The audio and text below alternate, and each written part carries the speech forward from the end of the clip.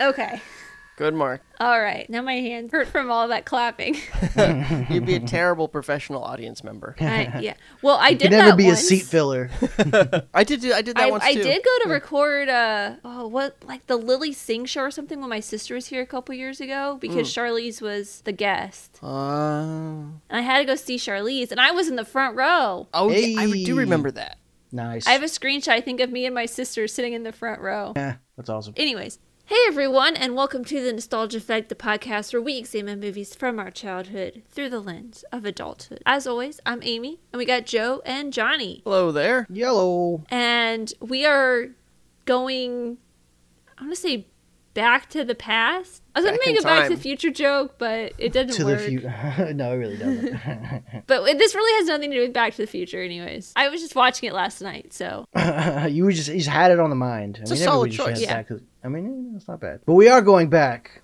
Way back. Like, to prehistoric times. Prehistoric times. As far back as you 1990, can. what is this, 1994? 4. 1994, The Flintstones live-action movie. Which marks, I think, two famous duds back to back for us. Yeah. So, I mean, that's the whole podcast.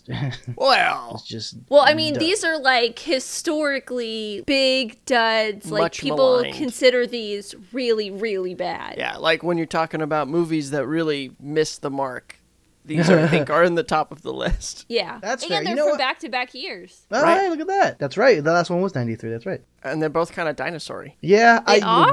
Yeah, they do. Look at that. I didn't even get that connection. That is our April. Our April theme is back-to-back early 90s movies about dinosaurs That didn't do that well. are really, really That- bad. Because That we're not didn't talking do about well. Jurassic Park. No. No. You thought we were talking about Jurassic Park. Which is We're not. sandwiched between these two. 93, Yeah, right? it came out a couple weeks after the Mario Brothers movie. Wow. God, what a Yeah. time to be alive. That's I pretty know. funny. Could you imagine going to the theater to see the Super Mario Brothers movie and then like 2 weeks later you saw Jurassic Park and you That's were what yeah. And then a year later, you see this.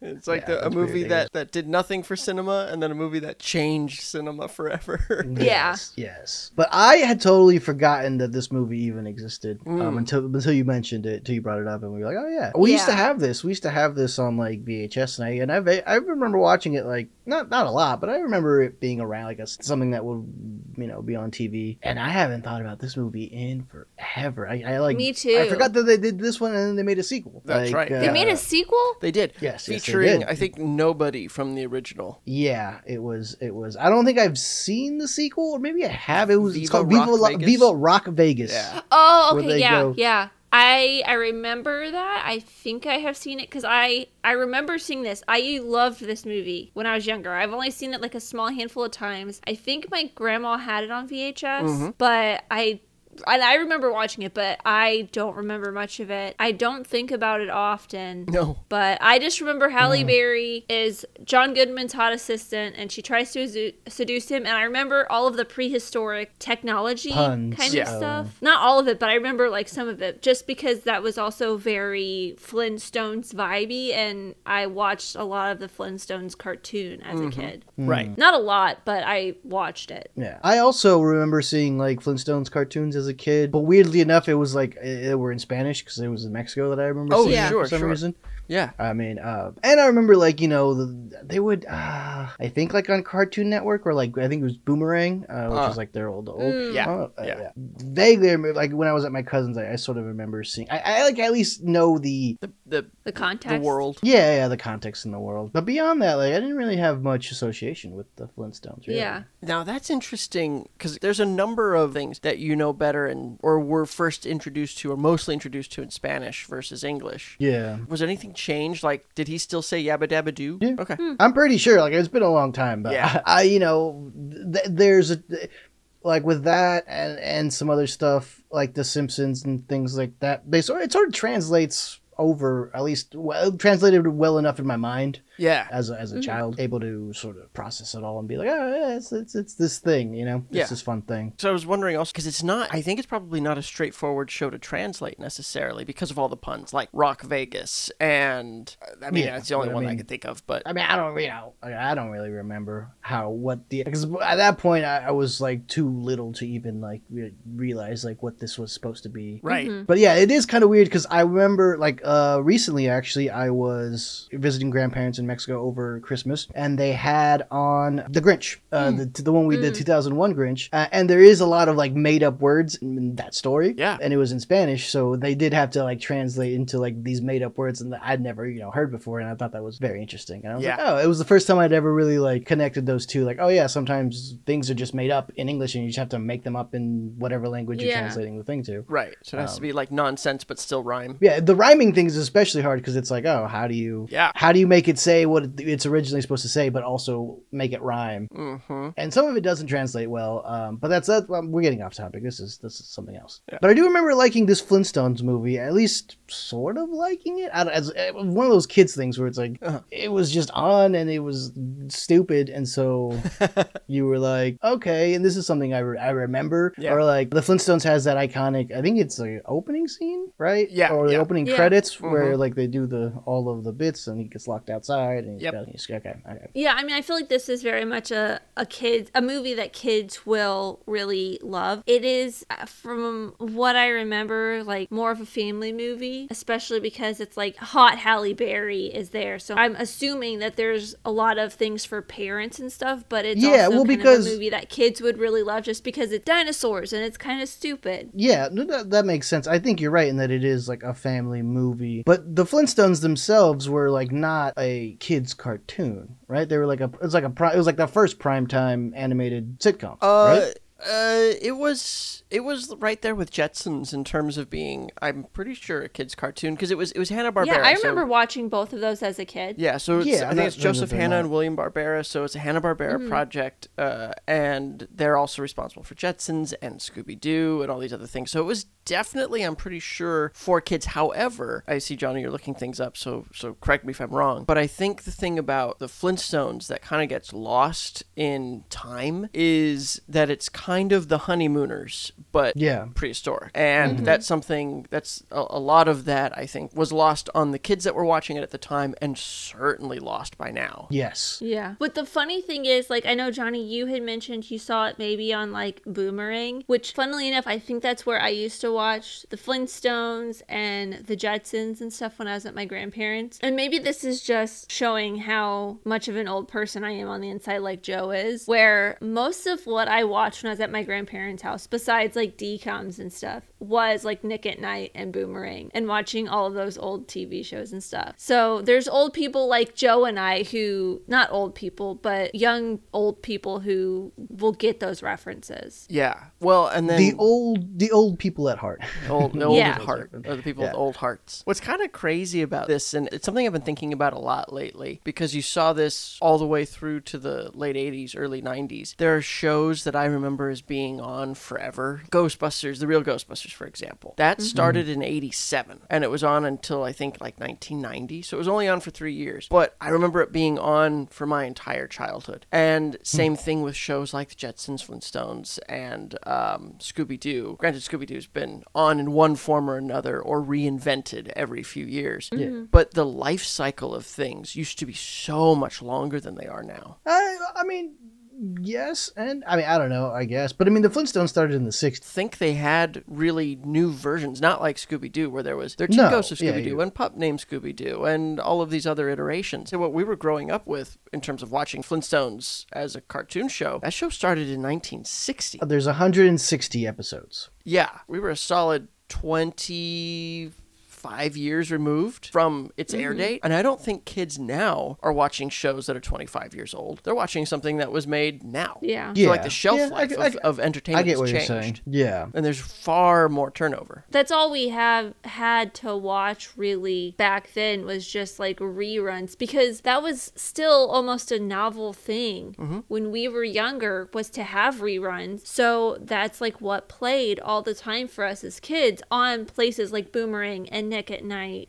So we would be staying up and watching that and kind of absorbing that. Yeah, that's definitely true. But I think even the fact that it wasn't only late night reruns, that they were in first run positions. They were still. Well, because like there was new networks and they need to fill airtime. Exactly. And so like with Boomerang, when it was like, I suppose we're talking specifically that channel, or in like Cartoon Network, because Cartoon Network also. And even Nickelodeon, like when I was growing up, Nickelodeon was still fairly new. So all these things needed a catalog. Yeah, they needed a catalog to fill in those time slots. Yeah. So I mean, it makes sense why they stuck around, I suppose.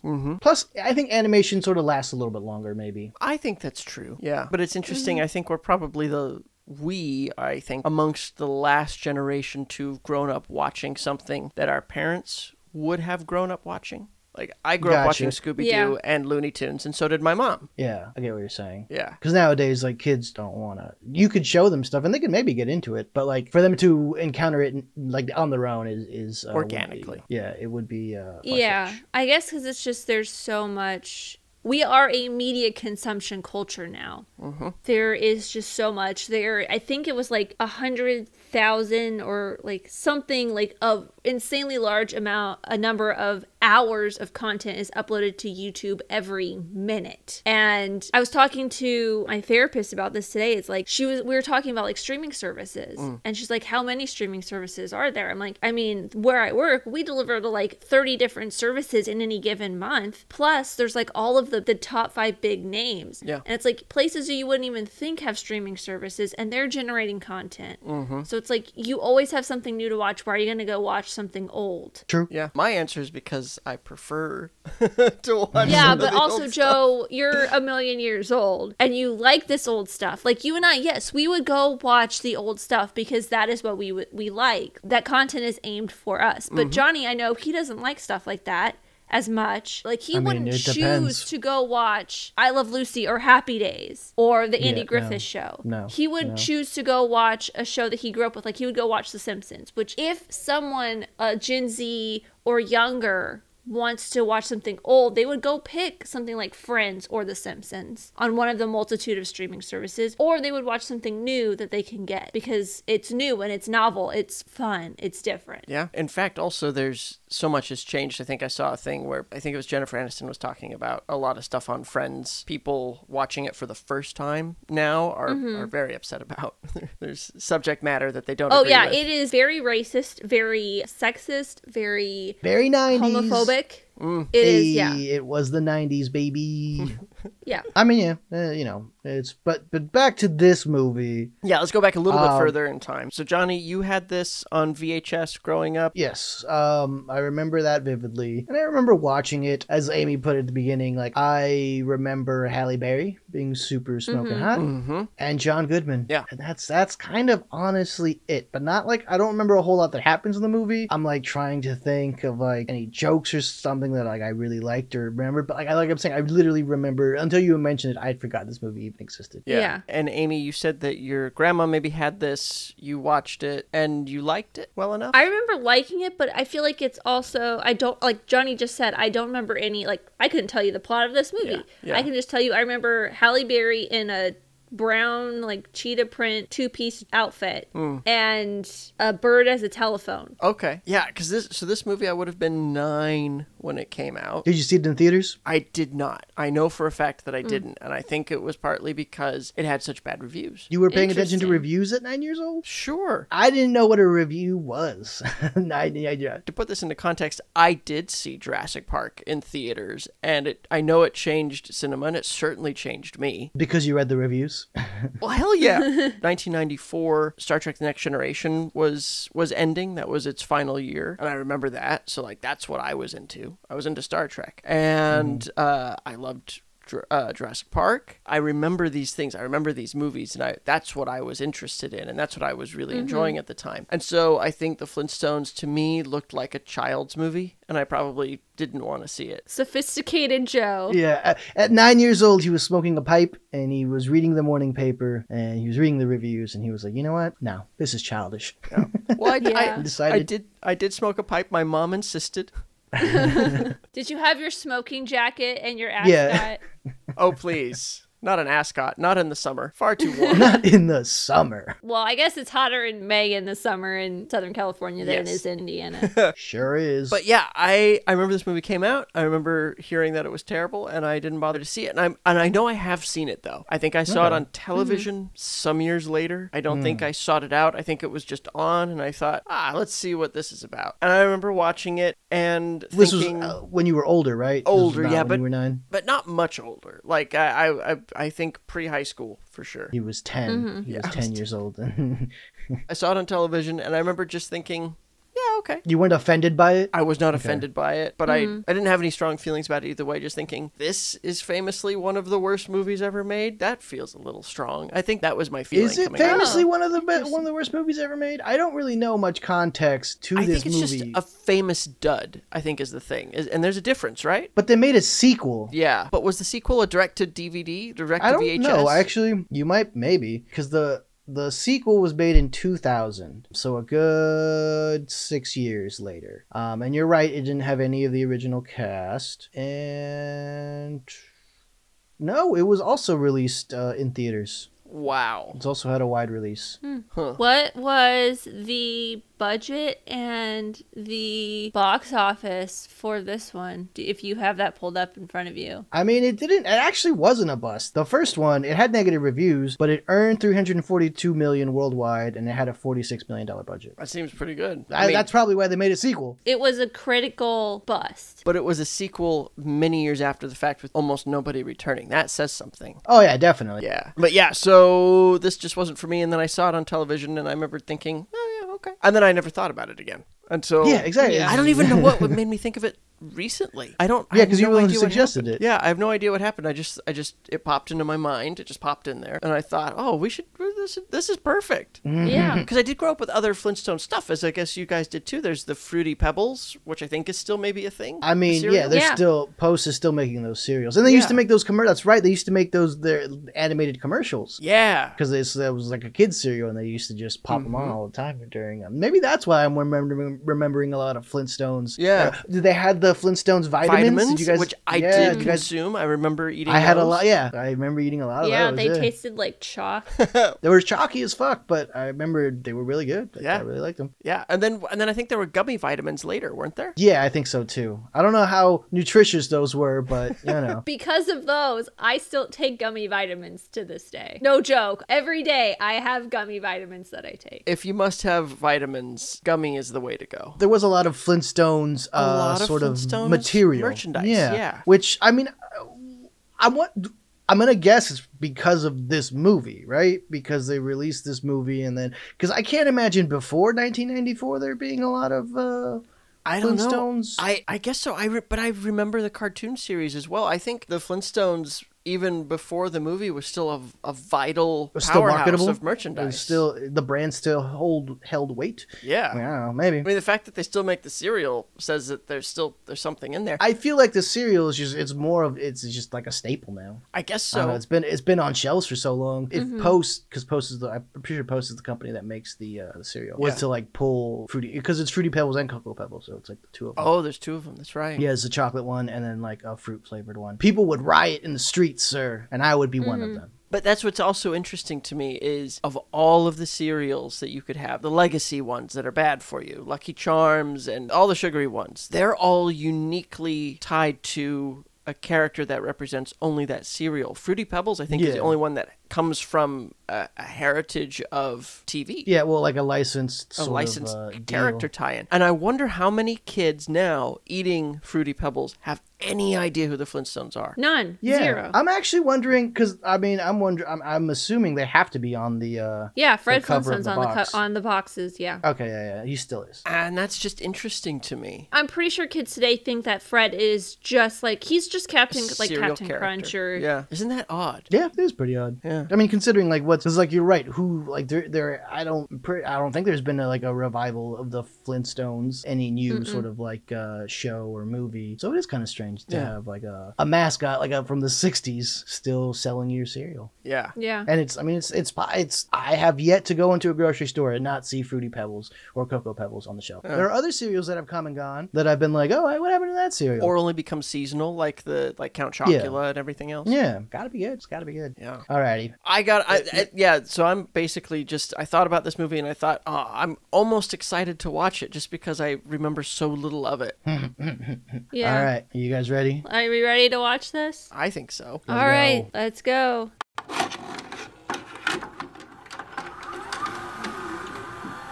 And now, our feature presentation. And we're back. Yeah, but Debba, We are guys. back. We were back from the we came back to the future. We got back to the future. Yeah, that's what we did. We got back to the future. Hey, there we go. I tied it in. It was shoehorned in there, but I got it in there. Boy. Well. This is not. It's not a good movie. No. It is a bad movie. No. But it's not like a criminally bad movie. Like no, there's nothing, it's not offensive. It's not offensive. I thought it was just real bad. It's just I thought it was boring. fun, but it was real bad. See, I didn't think it was fun. I thought it was like a little bit. I thought it was kind of boring. Well, yeah. Okay, Which is what makes it a bad movie, in my opinion. Yeah, I think it sort of depends depends on the criteria, right? Because I think the deal with this movie is the cast is perfect. I don't know that you could get a better Fred Flintstone than John Goodman. No. Yeah, John Goodman is perfectly cast. I'd say that. And he and Rick Moranis have, I think, good chemistry. They feel like friends. Oh yeah, and I feel like Rick Moranis is like also a perfect Barney Rubble. I agree. Yeah. And like story-wise, everything that's happening with Vandercave, Kyle MacLachlan, is, I think, sort of surprisingly good. It's a well thought out villain process that he has. It's a very 90s villain, Definitely. I feel like. 100, absolutely. Yes. No. I completely agree. He is a 90s villain for sure, which is funny because the movie was co-written by Stephen E. D'Souza, who also wrote Die Hard. And Die Hard features some great 80s villains as well, like business villains. That's very late 80s. 90s too. And the thing is like there's other things that this movie has going for it. The art direction and integration of physical places that they seem to film almost exclusively in and around Vasquez Rocks, which I think is a wonderful eye-catching location for a place called Bedrock. I don't know if you caught all of the little jokes that are in There were 3 that I found, like the pun things. Is that what you're kind of going towards? Yeah. Or something So, else? Amy, do you want to list yours, and then I'll say if there's any addition that I caught? When it's all like kind of at the opening. So Steven Spielrock presents. Yeah. Universal. Uh-huh. And then when they're coming out of the drive-in, it's George Lucas's Star Wars. Those are the 3 that I caught. So I caught those, and I think those are all really great and really funny, and they're just some of them are jokes that you may not even, like a casual viewer may not even look to find. And the first time I had to rewind because I saw Tar Wars, but when I rewound it, I went back and I saw George Lucas. Yeah. I just read it as George Lucas the first time. Yeah. So there's other things. The tiniest joke, but it's on Fred's newspaper. It says, "Pterodactyl crashes into Andes Mountains with rugby team," which is making fun of a real-life event, a real-life tragedy that was then later made into a movie called Alive about a football team crashing into the Andes, and they had to, the ones that survived ate the dead ones. Yikes. And so there's that. Real funny joke, real deep cut there. Jesus Christ. And then there's another headline on his paper later that says, "Rock market falls, it's an avalanche," which... That's a good one. I thought that was really great. And then let me see if I have any. No, I think those are the other 2 that were easy to miss, but I thought really funny. So like art direction wise, it feels like a cartoon, but it's not so distractingly like a cartoon that it leaps out at you. It all feels like it's part of the same world. See, it kind of didn't for me though, and I had a hard time like being like, what is this movie trying to be? I do agree that I don't know who it's for because there's a lot of there's a lot of like the let's watch grown-ups fall down humor in it, but then there's also jokes like Elizabeth Taylor saying, "I think about all of the sacrifices your father made for you, like your brother Jerry," and I thought she was like goats and whatever, and your brother Jerry, and I kind of thought like that was funny, and that was was kind of like a sort of a very twisted kind of joke that kids wouldn't get, but grown-ups certainly would. And it felt very sort of Addams Family-ish. In which case I kind of felt like maybe the movie should have been pushed more in that direction, because it was the Sharon Stone character, which is also hilarious as a name, is absolutely a character that doesn't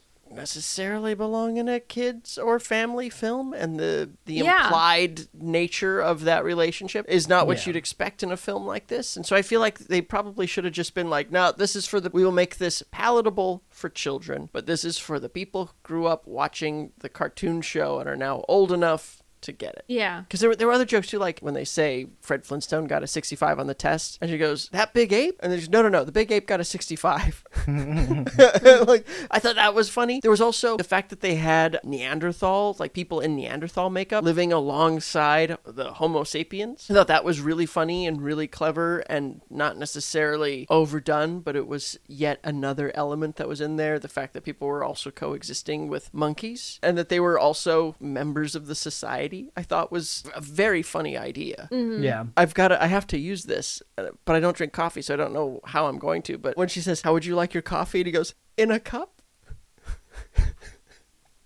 See, that didn't work for me. You know what did work for me though? You know, the bit that I really liked, and I was like, oh, that's kind of cool, is when he does the bowling scene. Yeah, is really good. I do enjoy that, and he does his little twinkle toes dance. Like, yeah. And then another one where he goes yabba dabba doo, and he goes up into the air, and then it's sort of like, and he's on a wire, and he's like he's like suspended sort of for a little bit. I thought that was really good. I really did like that. I don't know, but a lot of it missed for me. Things like that for me feel very like 90s kind of campy, which I like, and I kind of think that's why I didn't like this movie, but I think the 90s campishness of it, Elizabeth Taylor just eating like chewing the scenery, Kyle MacLachlan chewing the scenery, like, oh, so good. That's, I think, the parts about it that I like. Yeah. I mean, I really did not take that many notes on this because I was just like, I was just like, I don't know. It confused you.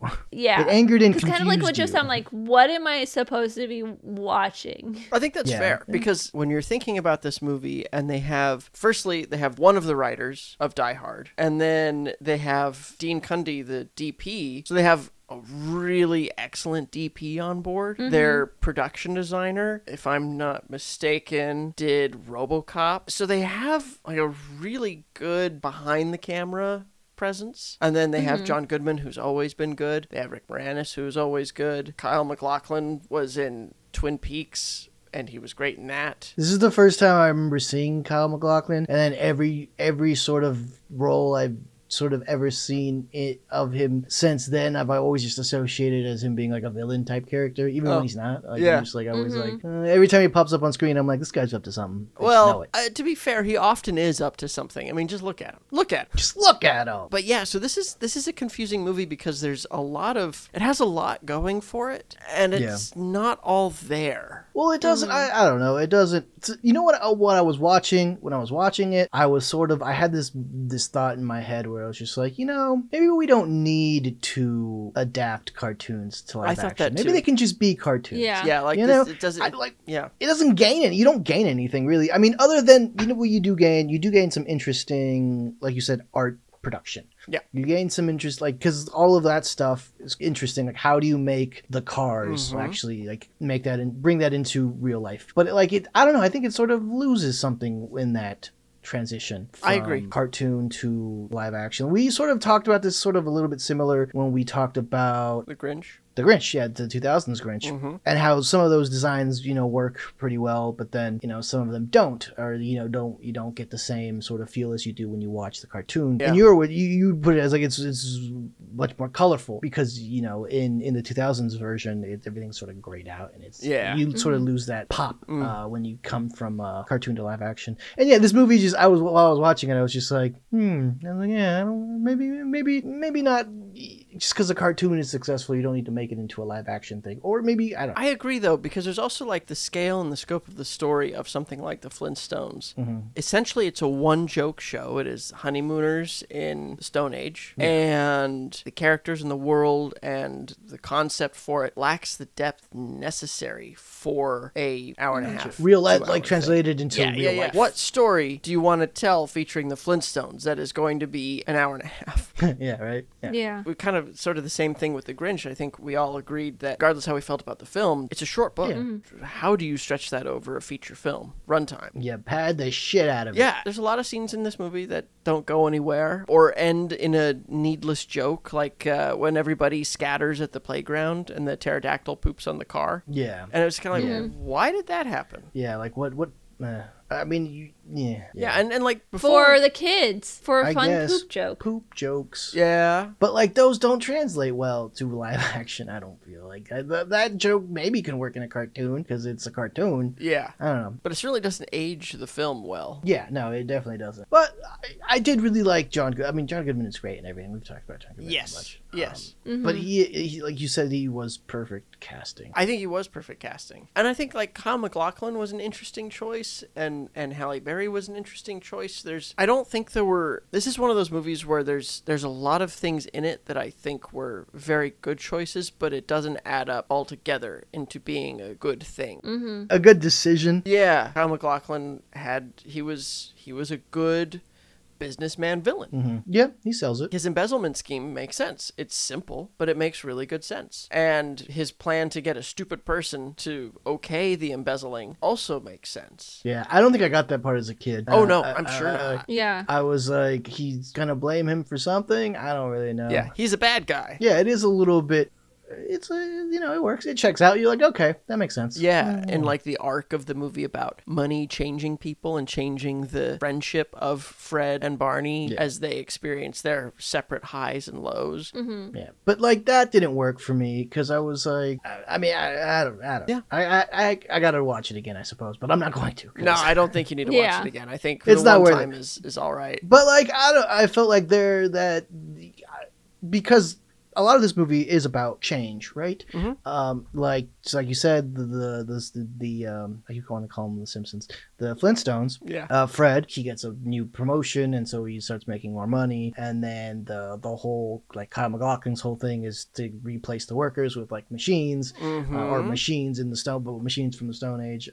Yeah. And all of that stuff. But I don't know. It didn't work for me. No, I think it's fair that it didn't work for you. But it's so funny that you would say that the theme of the movie has changed, because now I'm all of a sudden thinking like The Simpsons as Fiddler on the Roof. Why not? Yeah, why not? Because I feel like also they tried to make a good movie. They put things in there in an attempt to tell an honest story, like how money changes people and how it can ruin your friendship and all of that. Like they tried. I feel like there was no point where I was watching this movie and thought, oh, that's bullshit. That's only happening because it needs to happen for the movie to work. I don't know, Amy. What do you think? Or I guess you weren't really engaged with the movie on either level, either hating it or enjoying it. Yeah, I kind of was. Well, honestly, if I'm going to be very honest, I don't remember watching this a month ago. Yeah. Because, listener, we were supposed to record this episode like 2 episodes ago when we skipped an episode. So I watched this for back then. So honestly, I did not rewatch it before we were recording this. So I don't remember a lot of what happened. I think that's an indictment, though, too, isn't it? That is, it's a pretty good verdict on the movie, because we've all, we were talking about it now, but like, I think anybody were to watch this movie, they would come away feeling the same as Amy, whereas you're just like, oh, that happened. Like, that was a thing. Yeah. It's almost like Cotton Candy as a movie. It's like, it's in there and it's gone. Yeah. Yeah. Oh, this is cool, and it's over. Yeah.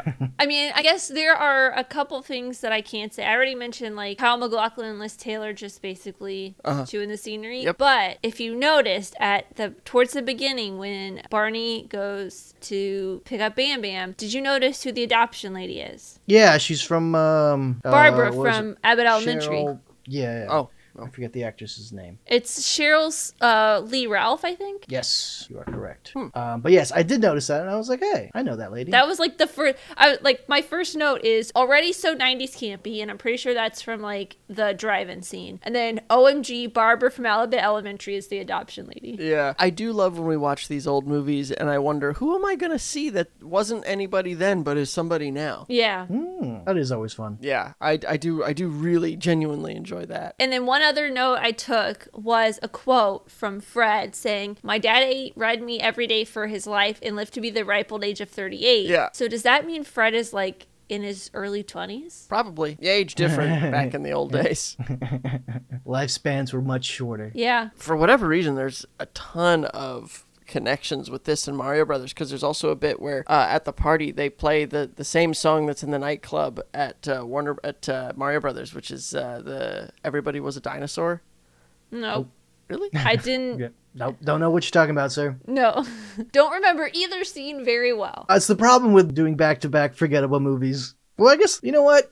I would say this is a forgettable movie. The Super Mario Brothers movie, you remember that one. I remember Super Mario Brothers. It's so but- messed up. Yeah, it's just so Yeah. weird. This one is much less weird, even though you would think it would be weirder. Yeah. Because Yeah. it's it's got so much of the it's like modern times, but back then, so they have like garbage disposal, but it's just like a pig. And Yeah. Yeah. It's always, I remember that was always the joke in Flintstones, was the animal would then look, the manual labor animal would look to the camera and go, it's a living. It's funny though, because we have in both Mario Brothers and Flintstones a case where there's one adaptation that is basically name only. There is almost nothing of the source material, original source in material, in Mario Brothers. And then on the other hand, we have the Flintstones adaptation, which I think is a really serviceable adaptation of the cartoon. And maybe that's kind of the problem. It is maybe it is to a quite fault. close. Yeah. Yeah, I think that's really interesting that you can go either direction and still get it wrong. You're damned if you do, you're damned if you don't. Yeah, adapting Yeah. things is very dangerous business. Yeah. So you guys ready for some fun facts? Yes, absolutely. Let's get to them. And I got some recastings as well. You mean other people wanted to be in this movie? No, they didn't want to. So the tagline for this was coming May 27, 1994 AD. Okay, that's good. I Interesting. hate when people get the date wrong, because when I go travel in my time machine to see a film, I might do BC. It's by good they accident. clarified. Yeah. The appearance of the Flintstones saber-toothed cat marks one of the first times for a furry CG character in a feature film. A specific complex algorithm for its time had to be developed to calculate the movement of every single hair of the fur. Yeah, well, Yeah, that makes that sense. was only in there for like 2 seconds too. And it didn't look great. It did look terrible. That kind of technology was not really added or created until Monsters, Inc. Well, which is funny because it's John Goodman again, that time playing a character Yeah. who I think every frame of Sully took several days to render because of all the fur. Wow. That is the movie that made me want to get into filmmaking.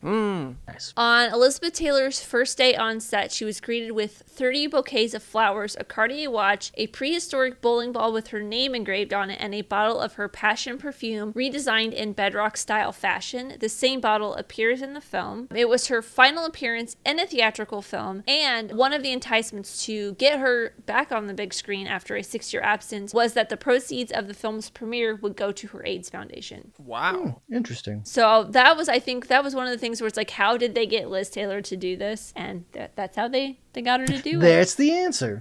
Barney Rubble's Snow Cone Van plays the theme song from the Jetsons. I don't know if you noticed that. I noticed it. I recognized that it was familiar, but I didn't place it. Yeah, it was I didn't recognize it was the Jetsons, but I recognized that. I was like, oh, that's a little familiar. Yeah. The B-52s appear at Cavern on the Green, Yep. which is Tavern on the Green, Yep. as the BC-52s. Yeah, that was another one I was going to call out as far as like fun pun. Yeah. And then my final recastings before getting to a record for the most recastings I think we've had. The story Betty reads to Bam Bam before Barney leaves with Fred for bowling is a parody of Cinderella entitled Cinderaka. Clever. Yep. So recastings. Most of the big section is for Fred, but director. Spielberg's old directing friend Landis was brought on for uncredited reshoot. Oh. Really? So little John Landis in there. And then, get this, Francis Ford Coppola had originally been offered to direct the film, but turned it down because he didn't understand the story. Wow. Now that's interesting. Yeah.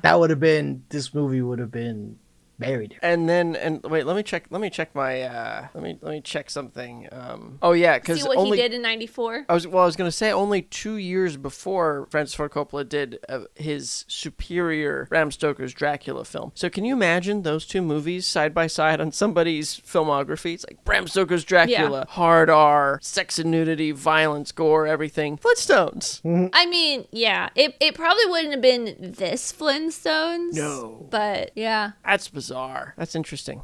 I wonder how many of the jokes that I found funny were Landis. Maybe. Maybe. Because Spielberg produced this, right? I'm pretty sure. No. Or did you have no involvement in this? And I'm just making that up. Spielberg Presents. He produced it. Was that a question? No, I'm saying like one of the jokes at the beginning was Steven Spielberg Presents. Yeah, right? So I'm guessing he had some involvement. He produced it, yeah. Okay.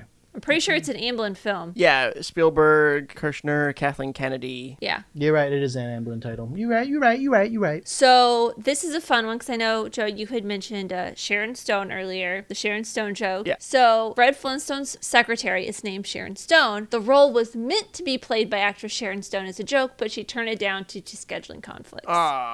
So Sharon Stone could have played Sharon Stone. That would have been really funny. Yeah. Would it have? It would have been. It would have been funny for adults. Maybe. But also, Halle Berry's smoking hot in this. And yes. I don't think Sharon Stone, sure, in the 90s, but not Halle Berry level. I think this points to the fact that if they had pushed this movie in any direction further, if they'd pushed it more kids, I guess, if they had pushed it more grown up, we would have got something maybe a little bit better, possibly even special. To have a meta joke like that in a movie like this, it would at least have been more memorable. I would give you that. Yeah. Betty. Janine Turner was originally considered to play the part of Betty, which would have fit the cartoon Betty's looks more, but they went for the more comedic performance.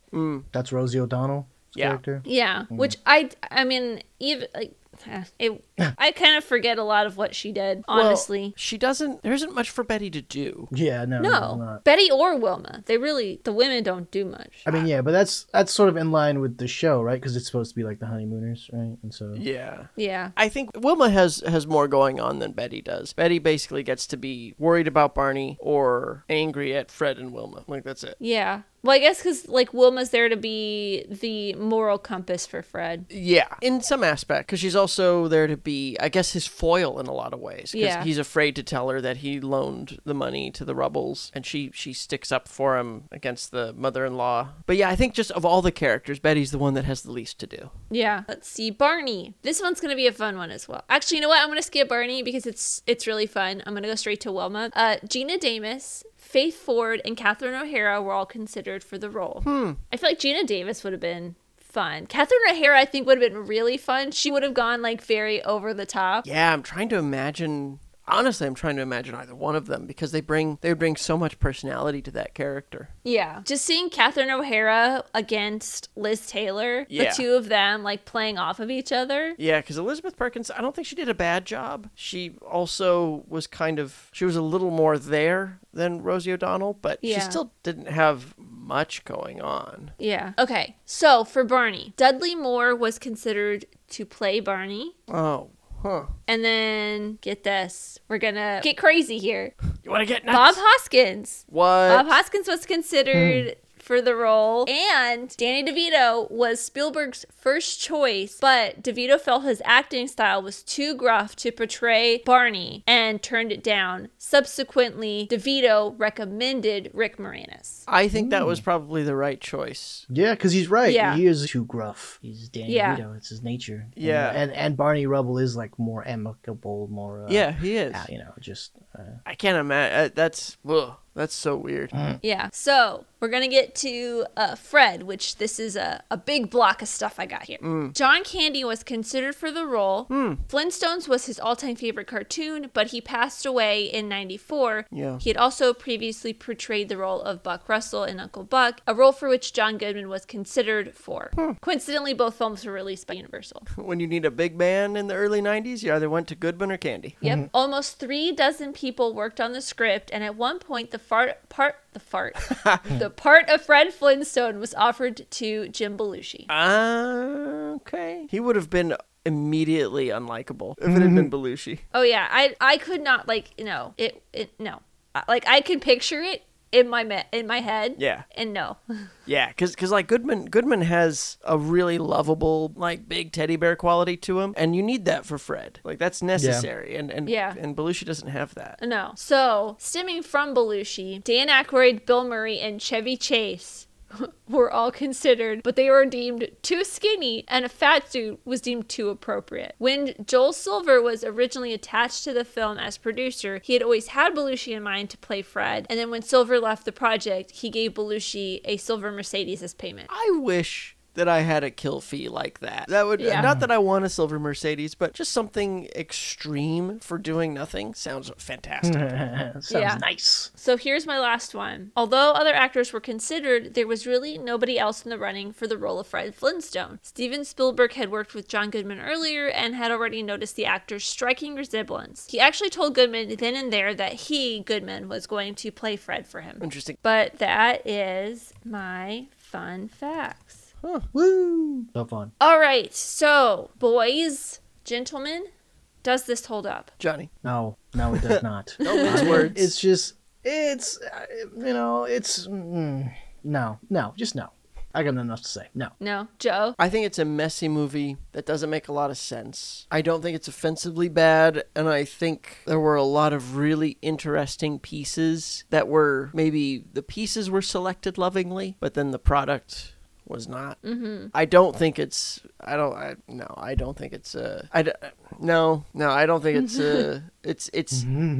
I think they gave it a good try. I do think that. I do really think that they get an A for effort. Yeah, but sometimes here's the deal with a movie like this. It just goes to show how much talent can go into making a film that really doesn't work. And it kind of underscores the filmmaking process in general being kind of something magical in that it's hard to make a movie. It's hard to make a good movie, and it's hard to make a good popular movie. And even the pros like these, like everybody involved here, can get it wrong sometimes. Yeah. Amy, what do you think? So what I have in my Does It Hold Up notes is it is perfect, dumb 90s, but also just really bad. And I think that kind of sums up that's fair. How I feel. Yeah, I think that's fair. It is very 90s, very dumb, but it's bad. Yeah. It's bad. I don't think I would recommend anybody to watch this if they haven't. And it probably, like Johnny said, it probably shouldn't have been made into a movie to begin with. Like, just leave the Flintstones as a half-hour cartoon show or the mascot of your favorite cereal. Pretty much. Or some chalky vitamins. That's about it. Yeah. That's where we draw the line. This far, no further. Well, listener, have you seen the Flintstones movie? Did you enjoy it? Did you not? Are you going to watch it now after all of the shit we've talked about it? Let us know on Twitter, Instagram at Nostalgitis, NOSTALGITIS, or nostalgiaeffectpod@gmail.com. And don't forget to be kind and rewind.